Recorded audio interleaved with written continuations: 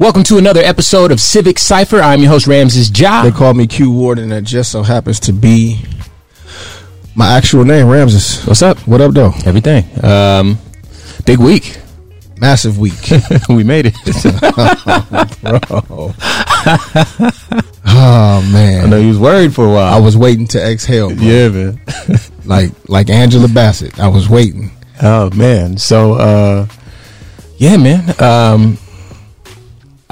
The inauguration of America's 46th president, along with the star of the show, the first. Well, there was multiple stars. Well, you know, the main star. I'm talking about Kamala Harris. Okay, yeah, because our former first lady was a star as well. Oh yeah, she was doing. I don't know if you saw what Cheryl was doing out there in the streets, bro, but she was a star as well. Yeah, absolutely. So, you know, I definitely want to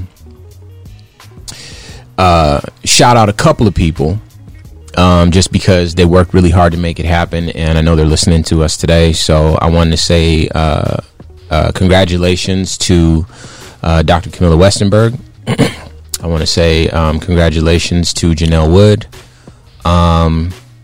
Those two, first and foremost, because they worked really hard out in the streets along with everyone else, but those are close friends of the show that were really concerned about, you know, the inauguration taking place and everything, and they worked really hard to see that come to fruition. So your efforts are appreciated by us younger folks, and we appreciate you, and thank you so much.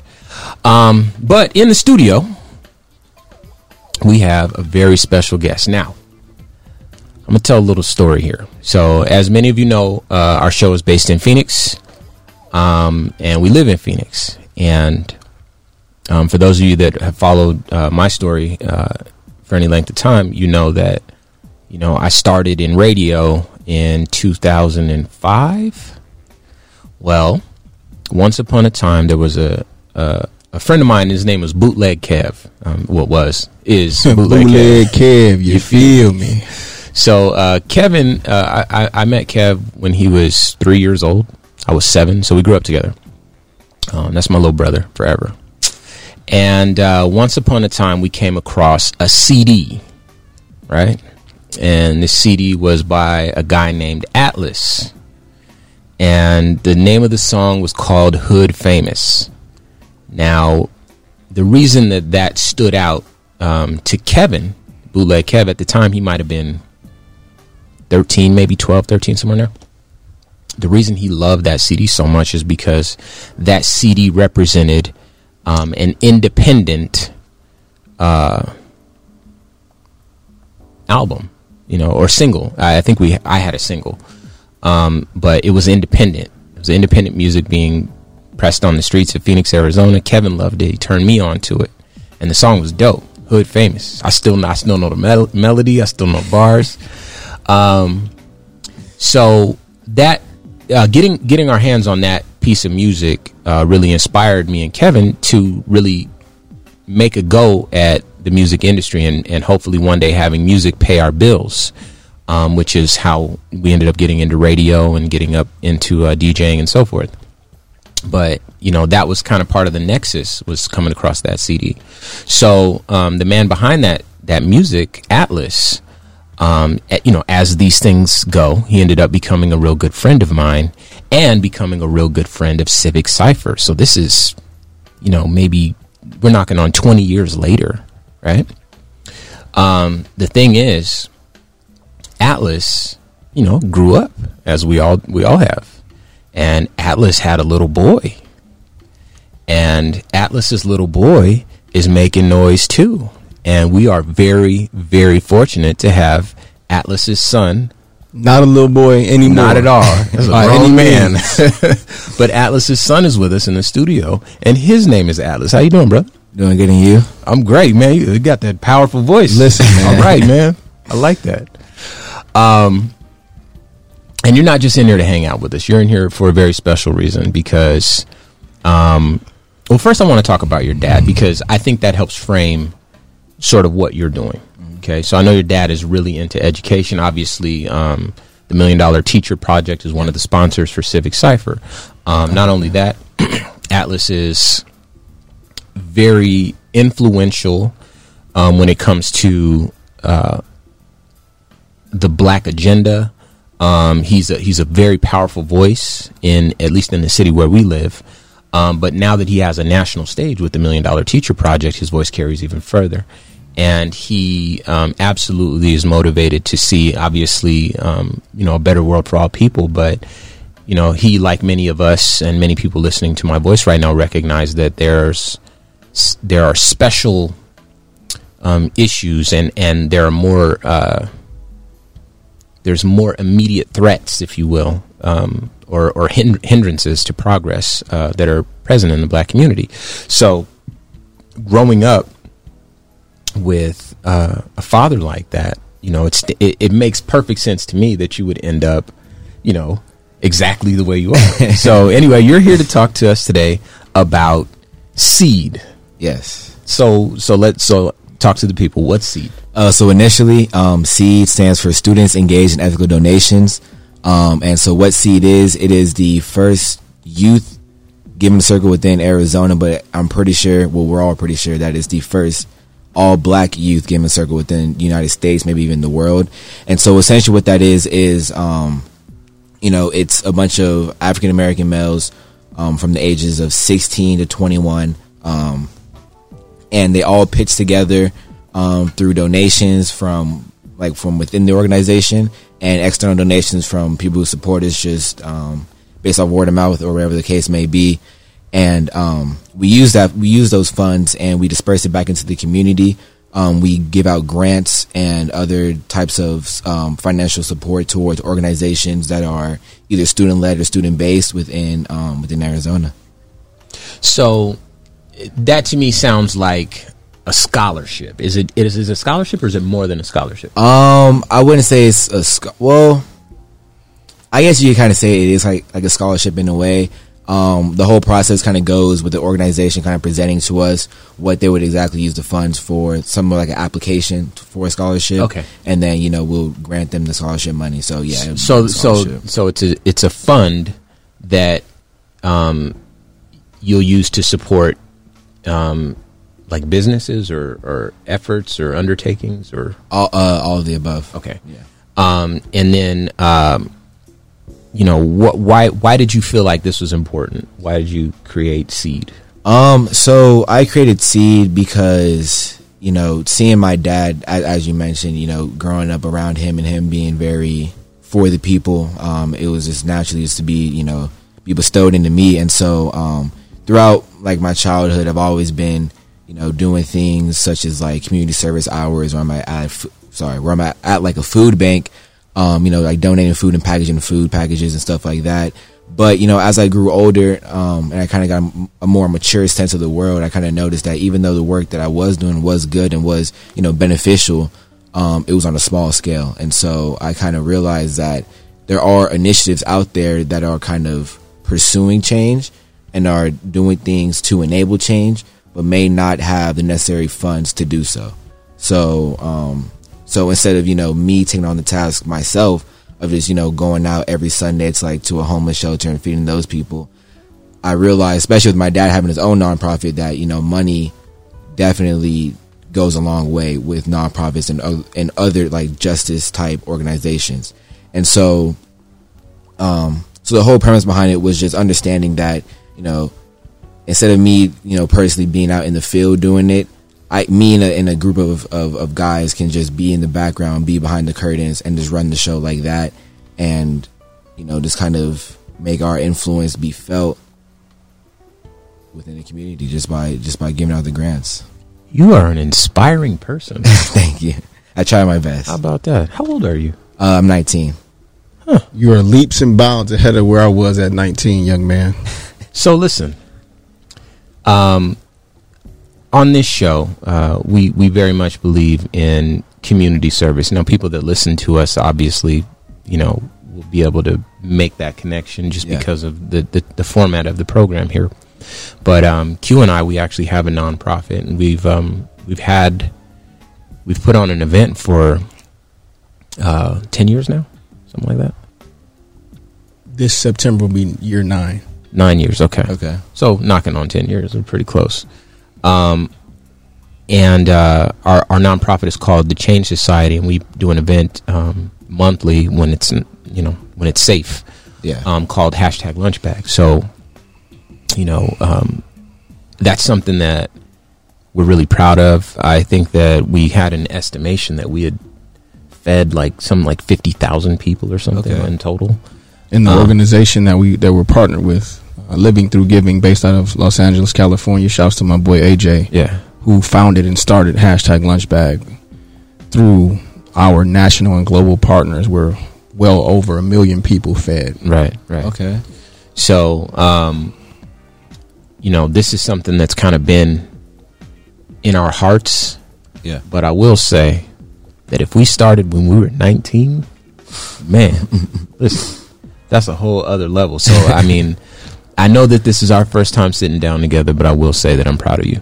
So, how do you see Seed growing? Like, what's, the growth potential for this project? Yeah. So, within the first 5 years, I do want to stay local and just kind of build our kind of reputation around the community within Arizona.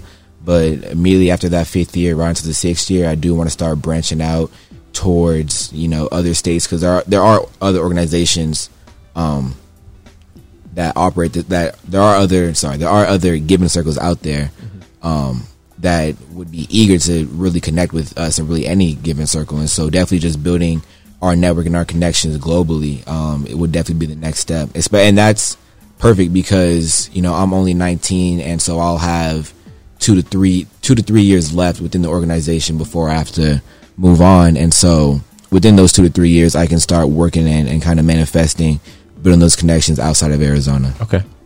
Very good.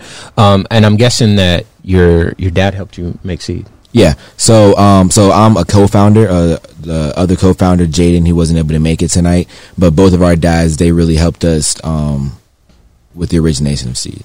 Okay. Awesome.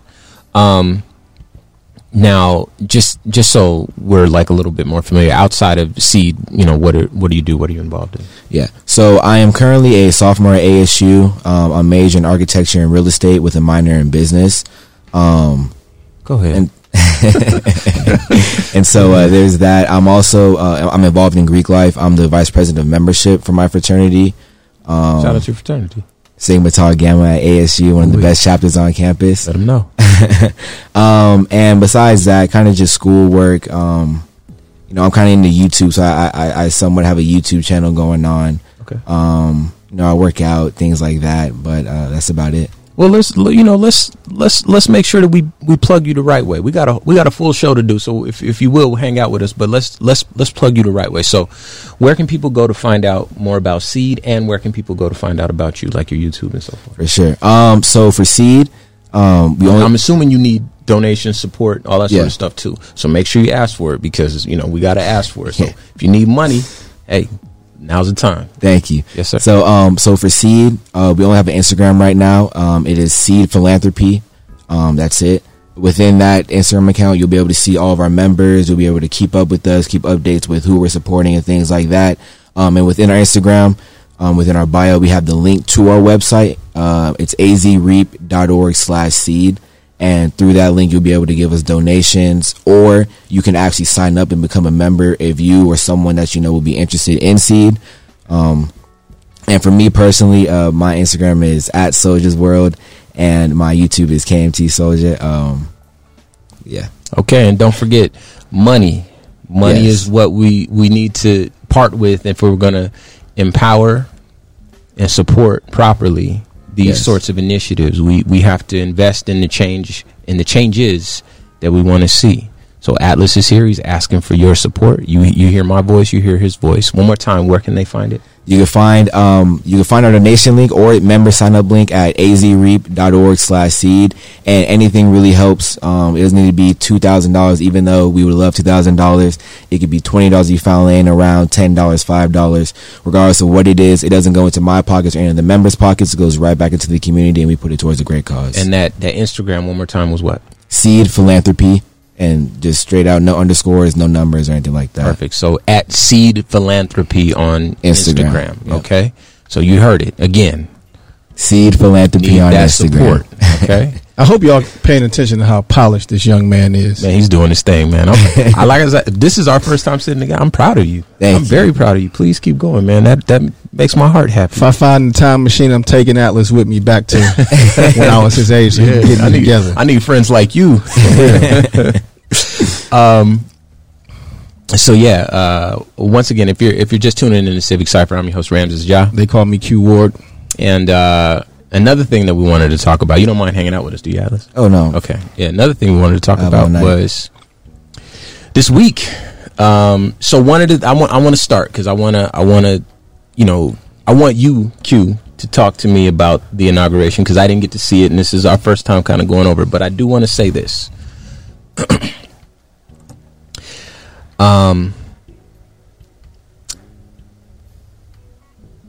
This will be the last time I say amen.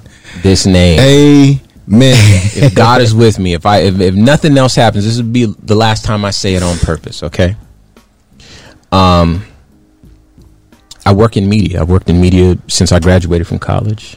I've worked in media for 16 years now. Been on the radio that long. We have a responsibility to the truth. We have a responsibility to report, even though I've worked in hip hop formats and, done that sort of a thing. When you have a platform and your voice, reaches lots of people, there's a fundamental responsibility there. We're all in agreement there. Yes. Yes.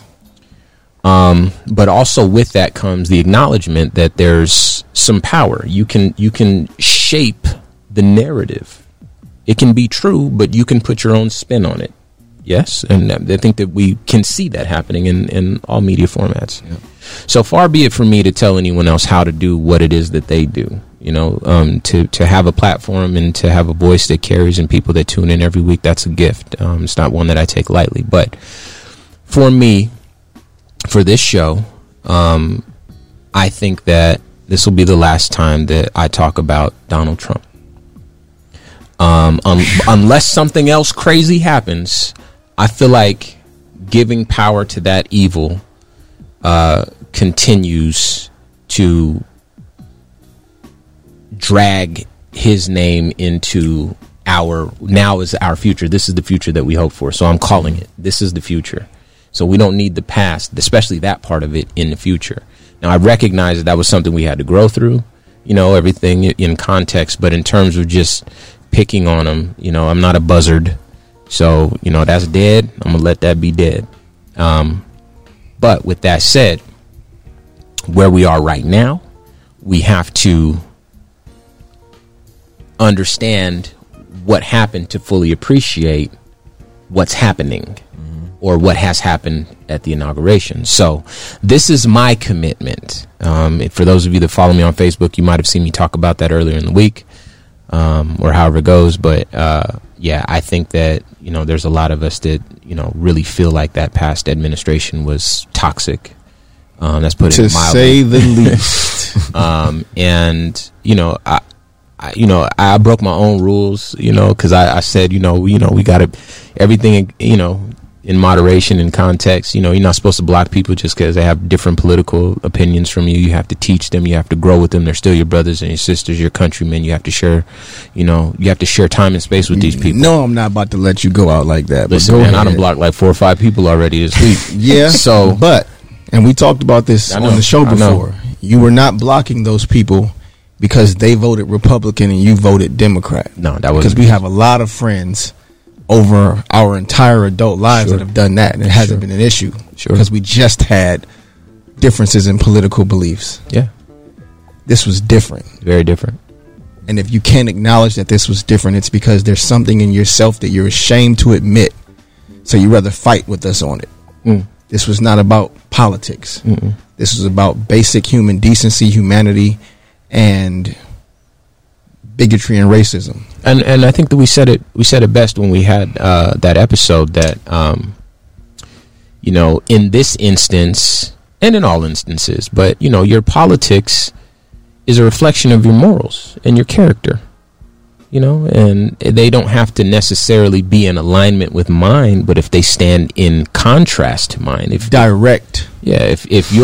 your political ideology is rooted in my subjugation, or the subjugation of my brothers and sisters from of Mexican descent, or whatever we could slice this pie 100 ways, then I think that's a reflection of your character. And so yes, my block button absolutely works, and I had the chance to exercise it a few times this week. But with that said, that's enough empowering the past. I would like to know what your thoughts were of the inauguration, Q Ward.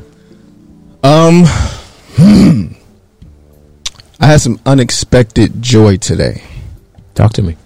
So, and there might be some people that share this opinion, but I know that I didn't jump up and down when Joe Biden became the candidate who I was going to have to vote for. I don't think that was what he was for. You know what I mean? Yeah. And I've been very much against, and I didn't realize it until today, once again, watching another inauguration, but this time, for the first time as a father, with both of my mixed children. It was just a different experience than I expected. I did not expect to be overjoyed today, because in the year of George Floyd, there's some discouraging truths in the idea that as the world was watching, as the microscope was on us, and as we were garnering levels of empathy and participation from our allies that in my lifetime I had not seen before, I was kind of disappointed that there's some parts of my mind that say this is as good as it's going to get, and this isn't good enough. Like, the most sympathy you get from your mom, from your girlfriend, from your friends are like right after you just got beat up. Right? Yeah. Your girlfriend hugs you tight. Your mom puts some ice on it, gonna make your favorite meal. You know what I mean? Like, the people that care about you. And that was funny, but I didn't mean it to be. But when you're sick, when you're down, when you're at the bottom, the people that care give you the most sympathy. I had meningitis years ago. I got messages from people that I realized they love me because of how they responded to me being in peril. Yeah. George Floyd's murder and the visual of him being murdered caused a lot of people who otherwise have made excuses or justified or whatever their reasoning was to respond in a different way. And that's why you might have saw the largest global civil rights movement ever. Right? That his murder was a catalyst for that. Mm-hmm. However, you look around today, you look around to, a couple of Wednesdays ago, and you're like, wow. Even as you continue to see our brothers and sisters being shot and murdered and beat for looking like us, and that being the reason, something in me said, man, like, even after that, this is still like, it's still this, because it doesn't get better. Like, once I got back healthy, I wasn't getting the same amount of text. I wasn't getting the same amount of phone calls. I was still calling you. Of course you were, but that as people see you recharge and get back strong, it's like, okay, he good now. Yeah. Right. So as soon as we start smiling and start walking back up, right? Oh, they good now. Mm-hmm. That sympathy, that empathy, that participation, those allies, they fade. And it's like, man, in the year of George Floyd, like the summer of George Floyd just having passed, this inauguration just having passed, and our first, the first black woman to hold office in the White House. The first woman to hold office in the White House was a black woman. Mm-hmm. Super powerful. As I'm holding my mixed black daughter in my arms, I'm feeling real proud dad as I'm watching that. But I was prepared to be discouraged by all these things. And then Joe started talking. And Joe started saying things. Please forgive me. The president started saying things. I'll never call you Joe again, President Biden, if you're hearing me. President Biden started to say the things that our nation absolutely needed to hear, but that I was certain that I didn't want to hear. Right? About working together with them, about unifying, about, let's, and I'm like, what's with this meet me in the middle stuff? Yeah. They just showed us year after year, month after month, week after week, day after day. They don't care about us. They rather see us die than disrupt, than to make life inconvenient for them. Why are we going to such lengths to extend these olive branches and work with these people who 14, 16 days ago would have tried to kill you if they could? Actively. Right? Mm-hmm. Except I realized as he kept saying it, it wasn't just like a part of his speech. This is how this man really feels. That's what we need.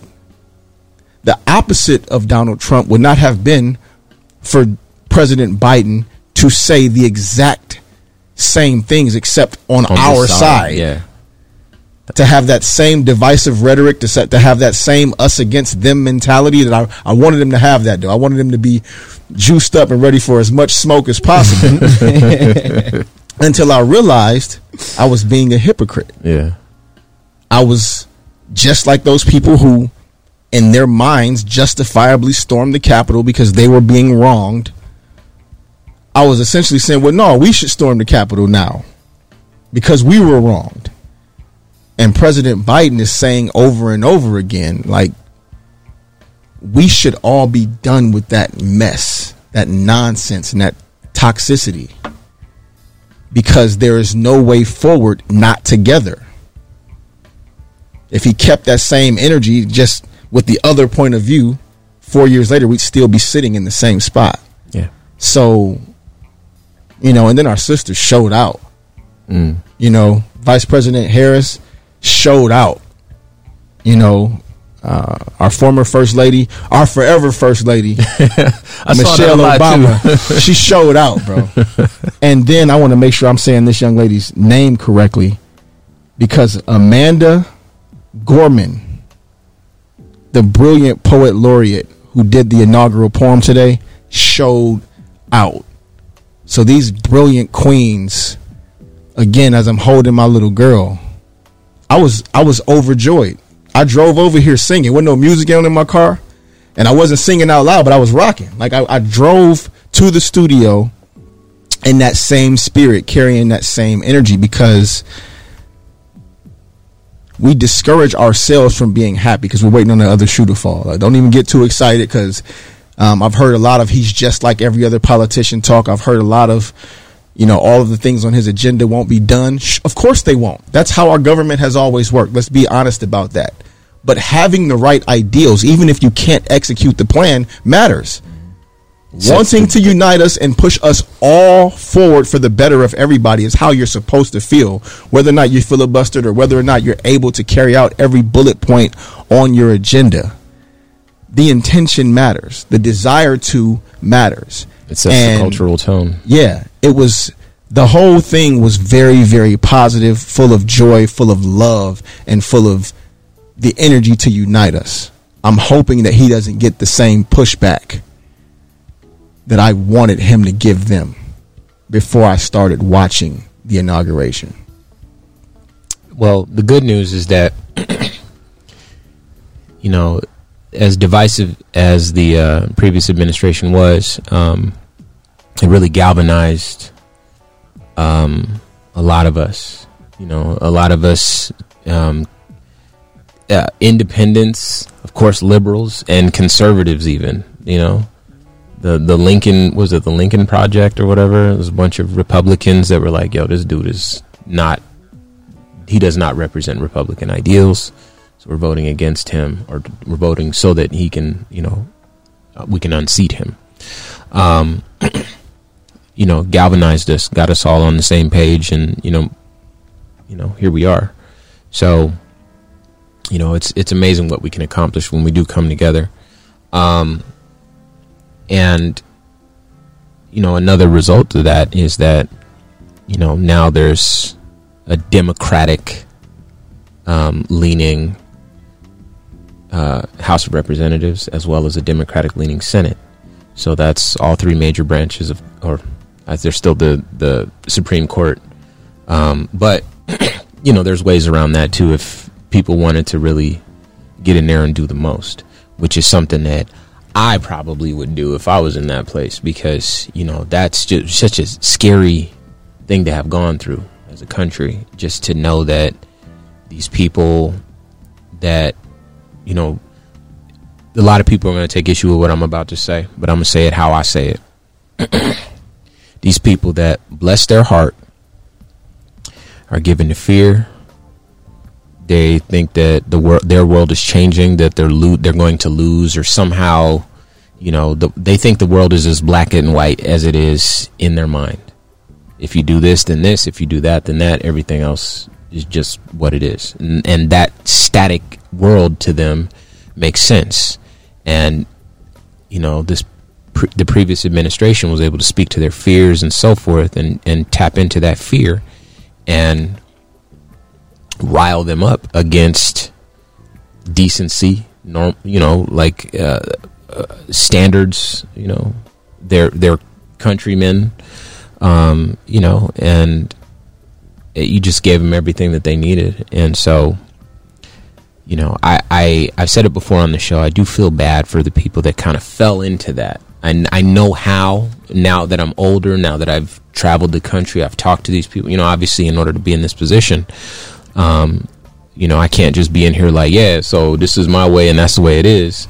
Well, I can, but that's not really the right way to do this type of show, so, I always hold a little bit of space for forgiveness, and there's a seat at the table for people that don't agree with me, provided that we can all be respectful. But, this previous administration, it's like getting out of an abusive relationship. You know what I mean? It's like, we're like, oof, just anything that's not that. So, absolutely. And it was important that we recorded the show today. Normally we'd record the show, at airtime, but we had to record it today just because. I reached out and I'm like, listen, first of all, I saw a movie yesterday that had me in my emotional space. Mm-hmm. Right, I saw it for the third time yesterday, by the way. I called you and told you that, and then after how I was feeling after I watched the inauguration, I'm like, bro, we got to talk like now. I need the microphone on like earlier. Yeah. So forgive, like 2 hours ago. So forgive the delay in receiving this message, but yeah, that brings me to the next part of it, which, by the way, if you're just tuning in to Civic Cypher, I'm your host, Ramses Ja. They call me Q Ward, and shout out to our esteemed guest. Like, I might start looking up to this kid, and he's a full decade and some change younger than me. The young scholar, Mr. Atlas. Yes, sir. But well, before we move on, because I do want to talk about the movie. In fact, that's part of the reason why we needed to sit down today. Atlas, did you get a chance to take anything in from the inauguration? Did it, Yeah. So sadly, I had class today, so I wasn't able to watch the full thing, but I was able to see a few highlights and all that. Okay. And my initial takeaways, I'm really not like a huge like politics guy. I do find it important, but like you won't see me like watching CNN like 24/7 or anything like that. You got to go to school. Yeah. But one of my main takeaways from that was definitely seeing Kamala Harris up there. Just because I guess for me personally, I kind of cemented the idea that at this point or like at this rate, really anything is possible. Like for our people. Very good. I really hope that my younger sister, my younger cousins, they probably weren't watching, but hopefully they see her when they get older as an example that, growing up in a world where people say you really can't do anything, you can't do this, you can't do that. They see her as an example as, well, they're all wrong. You can do whatever you put your mind to. Absolutely. And definitely seeing Kamala Harris up on stage, like solidified the idea that, not even that, but kind of just, strengthens the notions of like enabling us as a people. Like, Kamala Harris is a product of, Martin Luther King and all of our grandparents fighting like for our rights way back in the day. Kamala Harris is a product of even the horrible things that are happening before then and that lead up to today. And Kamala Harris is, in a way, not to like brag about Seed, but like Kamala Harris kind of like solidifies the idea of Seed actually being a thing.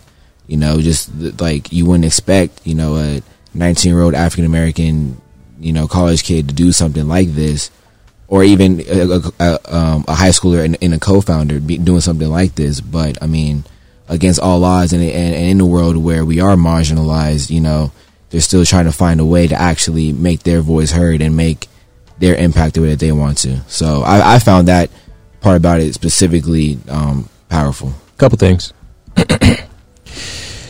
You should always brag about Seed. Listen, this is the place for that. I almost knocked both of y'all over to say that. You should if you don't brag about Seed, we're going to, but you absolutely should. We're very proud of you. Absolutely. Which, one more time, how can people support Seed? Where can they find out more information? Right now, we only have an Instagram account. It is at Seed Philanthropy on Instagram. There is no underscores, no numbers, nothing like that. Just Seed straight out. Our website is azreap.org/seed. On that website, you can either donate to us, anything helps, or you can become a member if you know a cousin, a nephew, a son that you feel would be a good fit for the program, or you feel like he would benefit a lot for the program. We're always taking new members. So that is azreap.org/seed for our website, and Seed Philanthropy on Instagram for our actual account. Absolutely. And the main thing that Seed is in need of is money. Yes. Invest in the future. All right. So especially that kind of future. Yeah, that's what we're talking about. So shifting gears a little bit. Q Ward, you wanted me to watch a movie because I have sons. Let's talk about this movie. Yes, please. Let's. So the name of the movie is American Skin.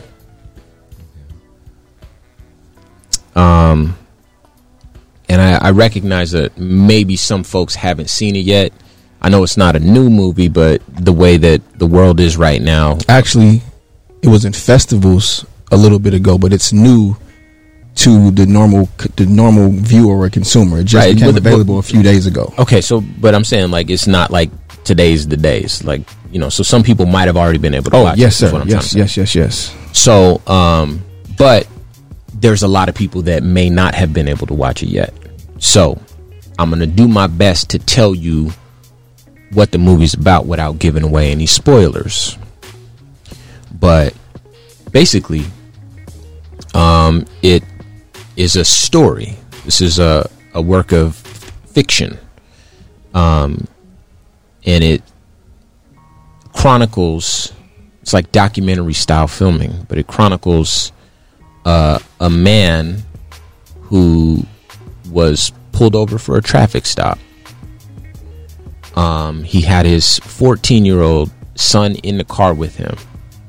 I have a 15-year-old son, so this is why Q wanted me to watch it, right? And like I cried probably 6 times during the movie. So this is tough, man, because you can see a lot of stuff, and anyway. So it's a traffic stop. We all know the story. Traffic stop, you got to reach in the glove box, do this, that, and the third. The officer gets scared. Little kid ends up getting shot. So this man sees his son get shot in the street, and, everything that comes after that. The city is looking to, or rather the people are looking to get a conviction, like a murder conviction from, this child's murder. At the very least, to have charges brought against the officer who murdered the young man. Right. And when that doesn't happen, the father ultimately, I'm giving you the real quick and dirty version of the movie. You really have to watch it. Again, American Skin.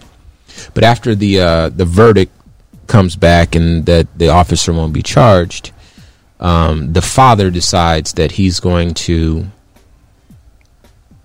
take the police hostage, and he does it. He actually does it, and then he liberates, temporarily at least, some folks in the jail that are on the premises, and conducts a fair trial. And the prisoners and some normal folks that happen to be at the police station at the time, they serve as the jury. The officer who shot his son is the accused, and another police officer defends that officer, working as a lawyer. And, they have a secondary trial. And, the rest of the story plays out. And so what we end up seeing is what that looks like from both sides. And one thing that I thought was very important about this movie is that it really, if you don't know what it's like to live in fear of the police, it helps you to see what life is like living in fear of the police. If you don't know what it's like to feel like you have no voice at the table, you just have to kind of take everything on the chin. It helps to explain what that's like. A lot of people, they feel like they can talk back to the police. A lot of people feel like, well, I'm entitled to my dignity. That's not something that black people have, as standard in this country. Dignity goes right out the window. What do you need, officer? Okay, you want me to, what did Dave Chappelle say? Spread my cheeks and lift my sack. Yes, sir. Because it's a matter of life and death. But this movie kind of helps, provide a window into what that experience is like.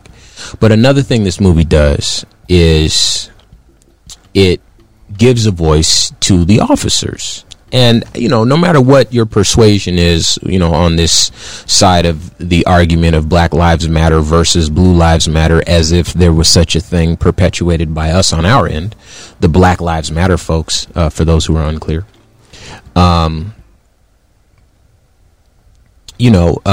it helps to know what it is that the officers go through as well. One thing that I will say, and you know me, you listen to me every week, and if you don't, you probably know me anyway. You might know me from TV or something else, but I'm a good person. But one thing that I'll never not be is black. If you've ever seen me, you've seen my hair, and that speaks volumes. I got a big old afro, so do my babies, and that's deliberate. I wear it on TV, it's on the billboards, it's on the magazines, everywhere I go. Except for that one time when I had it straightened. You didn't like that. Yeah, you was rocking the Princey Kravitz.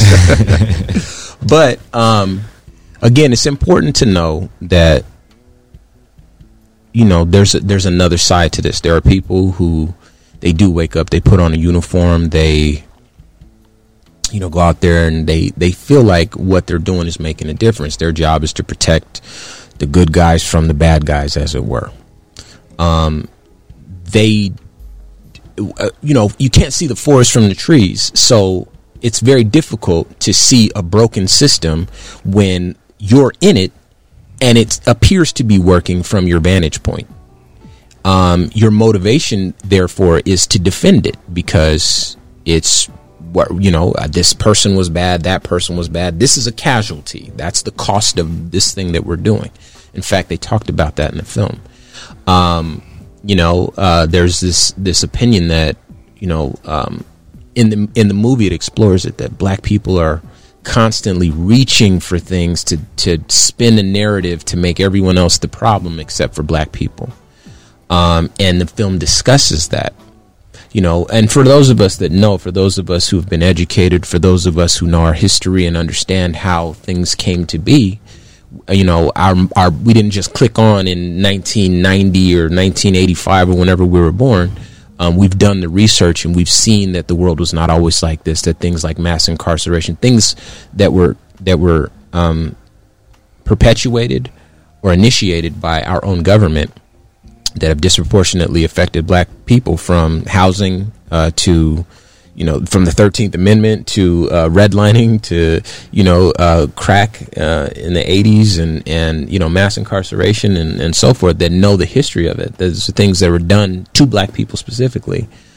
Those are things, there were things discussed in the movie that made me want to throw up in my mouth, but I needed to hear them because I understand now, and I did, but, to see the dramatization of it, that people really feel that way. These people have no idea. They really do think, okay, you guys are just horrible people, and if you stop being horrible people, then all these problems will stop happening. Which is exceptionally short-sighted, but it's fair if that's all you know.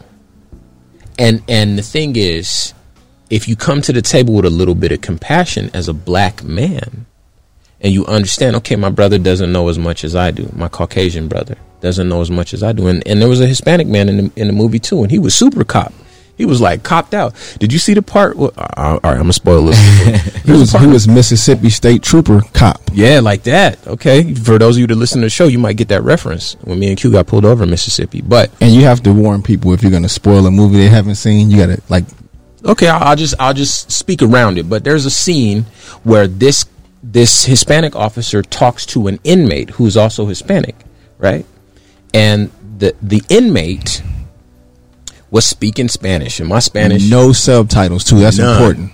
None. You could not hear what you could. If you don't speak Spanish, you can't understand. Fortunately, I can speak a little bit of Spanish, so I got un poquito, un poco. Sí, pero I understood a little bit about what he was saying, right?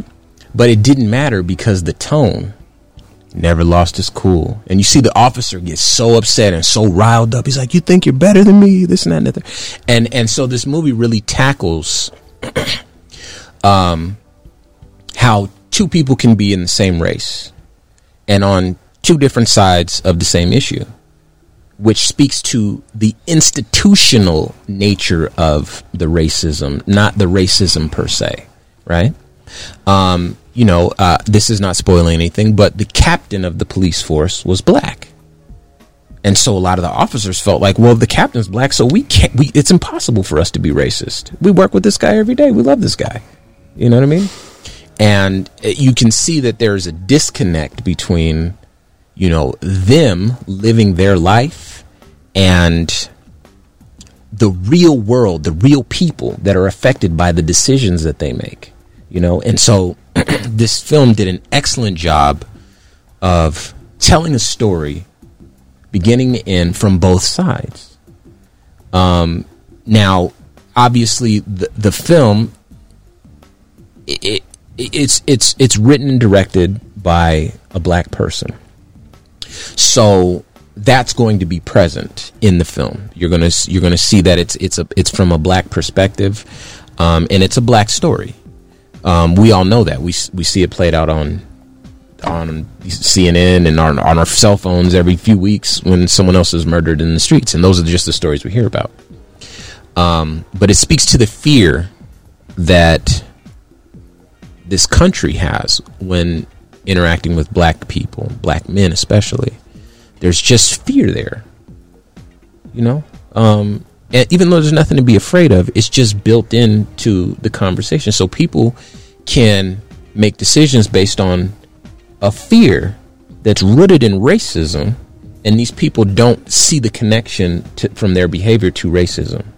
But those of us on this side can absolutely see it. There's no reason to be afraid. I'm a man with a beating heart, same as you. I want to go home to my babies, and you get to go home to your babies. And so this isn't just an endorsement of the film, although it is definitely that. You should definitely watch American Skin. I don't know if it's free yet, but pay for it. Support this man. He made the movie himself. I think it was produced? Written, directed, and starring Nate Parker. Okay, and Spike Lee did something. Spike Lee is definitely one of the producers partnered up with Nate. Please, I don't want to cut you off. No. So here is where I want to shift, because my understanding is that this film has received some. There's been an issue with how the film has been received, and I think you can speak to that. So before speaking to that, I want to kind of piggyback off of what you said. Sure. Again, this is Civic Cypher with the esteemed Ramses Ja. Ooh, thank you. They call me Q Ward, and that just so happens to be the name my mama gave me. My mom is typically in here watching this. I'm surprised that she's not. At some point, I'm sure she will be, because she be on Rams's case. And I got my young scholar over here, Atlas. Say what's up to the people. What's going on, Atlas Hopkins? The idea that they fear us, bro. I know how I behave when I'm afraid. Yeah. And I know how we were treated by those officers in the middle of the night in Mississippi on the side of the highway. Oh, that was one time in our life. Happens all the time. That's not how I treat people when I'm afraid of them. Yeah, you get what I'm saying? I think fear is a very convenient excuse to explain why you just killed something, right? I was afraid that it was going to kill me, so it's now justified. But I know how, like, I'm afraid of my mother. I know how I still. I'm super grown. I'm scared that if her tongue twitch a little bit, I'm scared. Yeah. Like literally physically afraid. Right? So I know how fear causes me to respond. Sure. And they don't respond to us like they're afraid of us. They respond to us like they're intolerable, like they're fed up, like the way exterminators treat rodents. When you call the exterminator, they come to your house, they're not afraid of them. They're going to get rid of them without prejudice. Wow. That's how they treat us. Not like they're scared of us. Like if we went on a safari in Africa, we was in a truck with no ropes, no bars, no, and a lion walked up and we were afraid. You know what I'm saying? That fear is different. Yeah. I think that's just a very, very convenient excuse for them to justify the attempt at extermination. And that might sound like extreme language, but watch the videos that get posted every few days. Right? It's hard to fear the man running away from you, or hard to explain that that's fear. If you've seen a trailer for this movie, American Skin, written, directed, starring Nate Parker, when you watch the trailer, even in the trailer, you see that his son is retreating from the officer. It's hard to tell me that you were scared of that kid. Besides the fact that he was 14, besides the fact that you already know that it's a cell phone and not a gun, because he tried to say he might have been reaching for a gun, but you already know it's not. Besides those obvious truths, he's retreating from you. So it is very, very hard to convince me that that was out of fear. Right? Your job is to protect and serve, but who? Like in this country, our military and our police are voluntary. People are not drafted into these positions, right? So if you sign up to protect and serve, it's to protect and serve the citizens, not yourself and each other. Because you hear that as justification too. I wanted to make it home to my family, and those officers are in such a dangerous job. They signed up for that job. Their lives on the line to protect ours is the whole point. So you're going to murder me so that you can go home. I'm unarmed on my phone. You're the trained officer with the weapon. So kind of miss me a little bit with your fear. You were asking me about the way that the movie was rated and received. I'm sorry for that rant, but can I, before we get there, some of that stuff triggers me, man. No, go ahead. The fear stuff. So talk about the ratings, how it was received. No, what's up? So, all right, I'll speak on it. Well, first, then, if I'm going to talk, I'm going to say this. Fear, super convenient, but you're absolutely right, Q. It doesn't tell the whole story. Fear with a gun, fear plus a gun plus a lack of respect for black life. A lack of empathy. Sure. And, I think that a lot of times there's, you become like to a man with a hammer, the world becomes a nail, or everything in the world becomes a nail, or something like that. If you end up telling yourself a story that everybody needs to obey you because you're the authority, as soon as people don't do things exactly the way that you want, then, you end up, your ego is bruised and you need to prove a point, or whatever the story is, and you just end up being bullies, and that's what it is. And people pay with their lives because you have a God complex and a gun. So this is something that we do know, and it's more than fear, but it's very much rooted in that, because you don't grab your gun until you're afraid, generally speaking, or until you feel disrespected. You know what I mean? Unless when you arrived as the exterminator, you get okay. You arrived with the intent to exterminate. Now let me say this before we get out of here. I need about 45 seconds to speak on that rating before we get out of here too. Of course, that's what we're going to talk about. But I saw a video today. This was from Tucson, Arizona, and there was a woman who walked into a Los Ventana Canyon Resort in Tucson. I actually been to this place. She walked in and sat down in the lobby, and there was a white lady next to her who didn't like her sitting there, so asked her to move. You know, it was a little bit of back and forth, but nothing crazy. The woman got up, walked to another table, sat at the other table. The woman was still upset because the black lady didn't leave, so she called the police. The police came, took the black lady out in handcuffs. And the whole time, you can see on the video, the white woman, she's older, Karen, screaming, belligerent. She's been drinking. Of course, she's been hanging out down there, whatever. Just didn't like the fact that there was a black woman in there spoiling her fun. Police came and they take the black woman away. And the crazy part about it is the police were there asking what happened, or asking witnesses, everything. What's happening? Somehow, these police were convinced that this black woman was the instigator. This black woman was the threat, needed to be handcuffed, and then escorted away. Spend the night in jail. So, with any luck, I'll be able to get her on the show so she can tell her story. But in the meantime, we don't rock with Los Ventana Canyon Resort in Tucson. And if you do, then you're supporting racist administration, racist staff, and racist behavior. And I think that very much speaks to this culture of fear that surrounds black people, that is oftentimes the nexus of these behaviors that end up being so drastic, you know, taken on by the police and ultimately criminal justice system, which is why this film was so important. The thing is, this film is the sort of thing that I want to make sure that we support. I want people to watch it. I want people to talk about it, because these are things that can happen in your world, on your time, you know, at your comfort level, and then you can have a conversation about it with your friends. The thing is, the reason this film needs your help is because we've found that there's some people working against the way that the film's being rated. So in brief, what does that look like to you? So, I'm sure you guys are familiar with the movie rating website Rotten Tomatoes.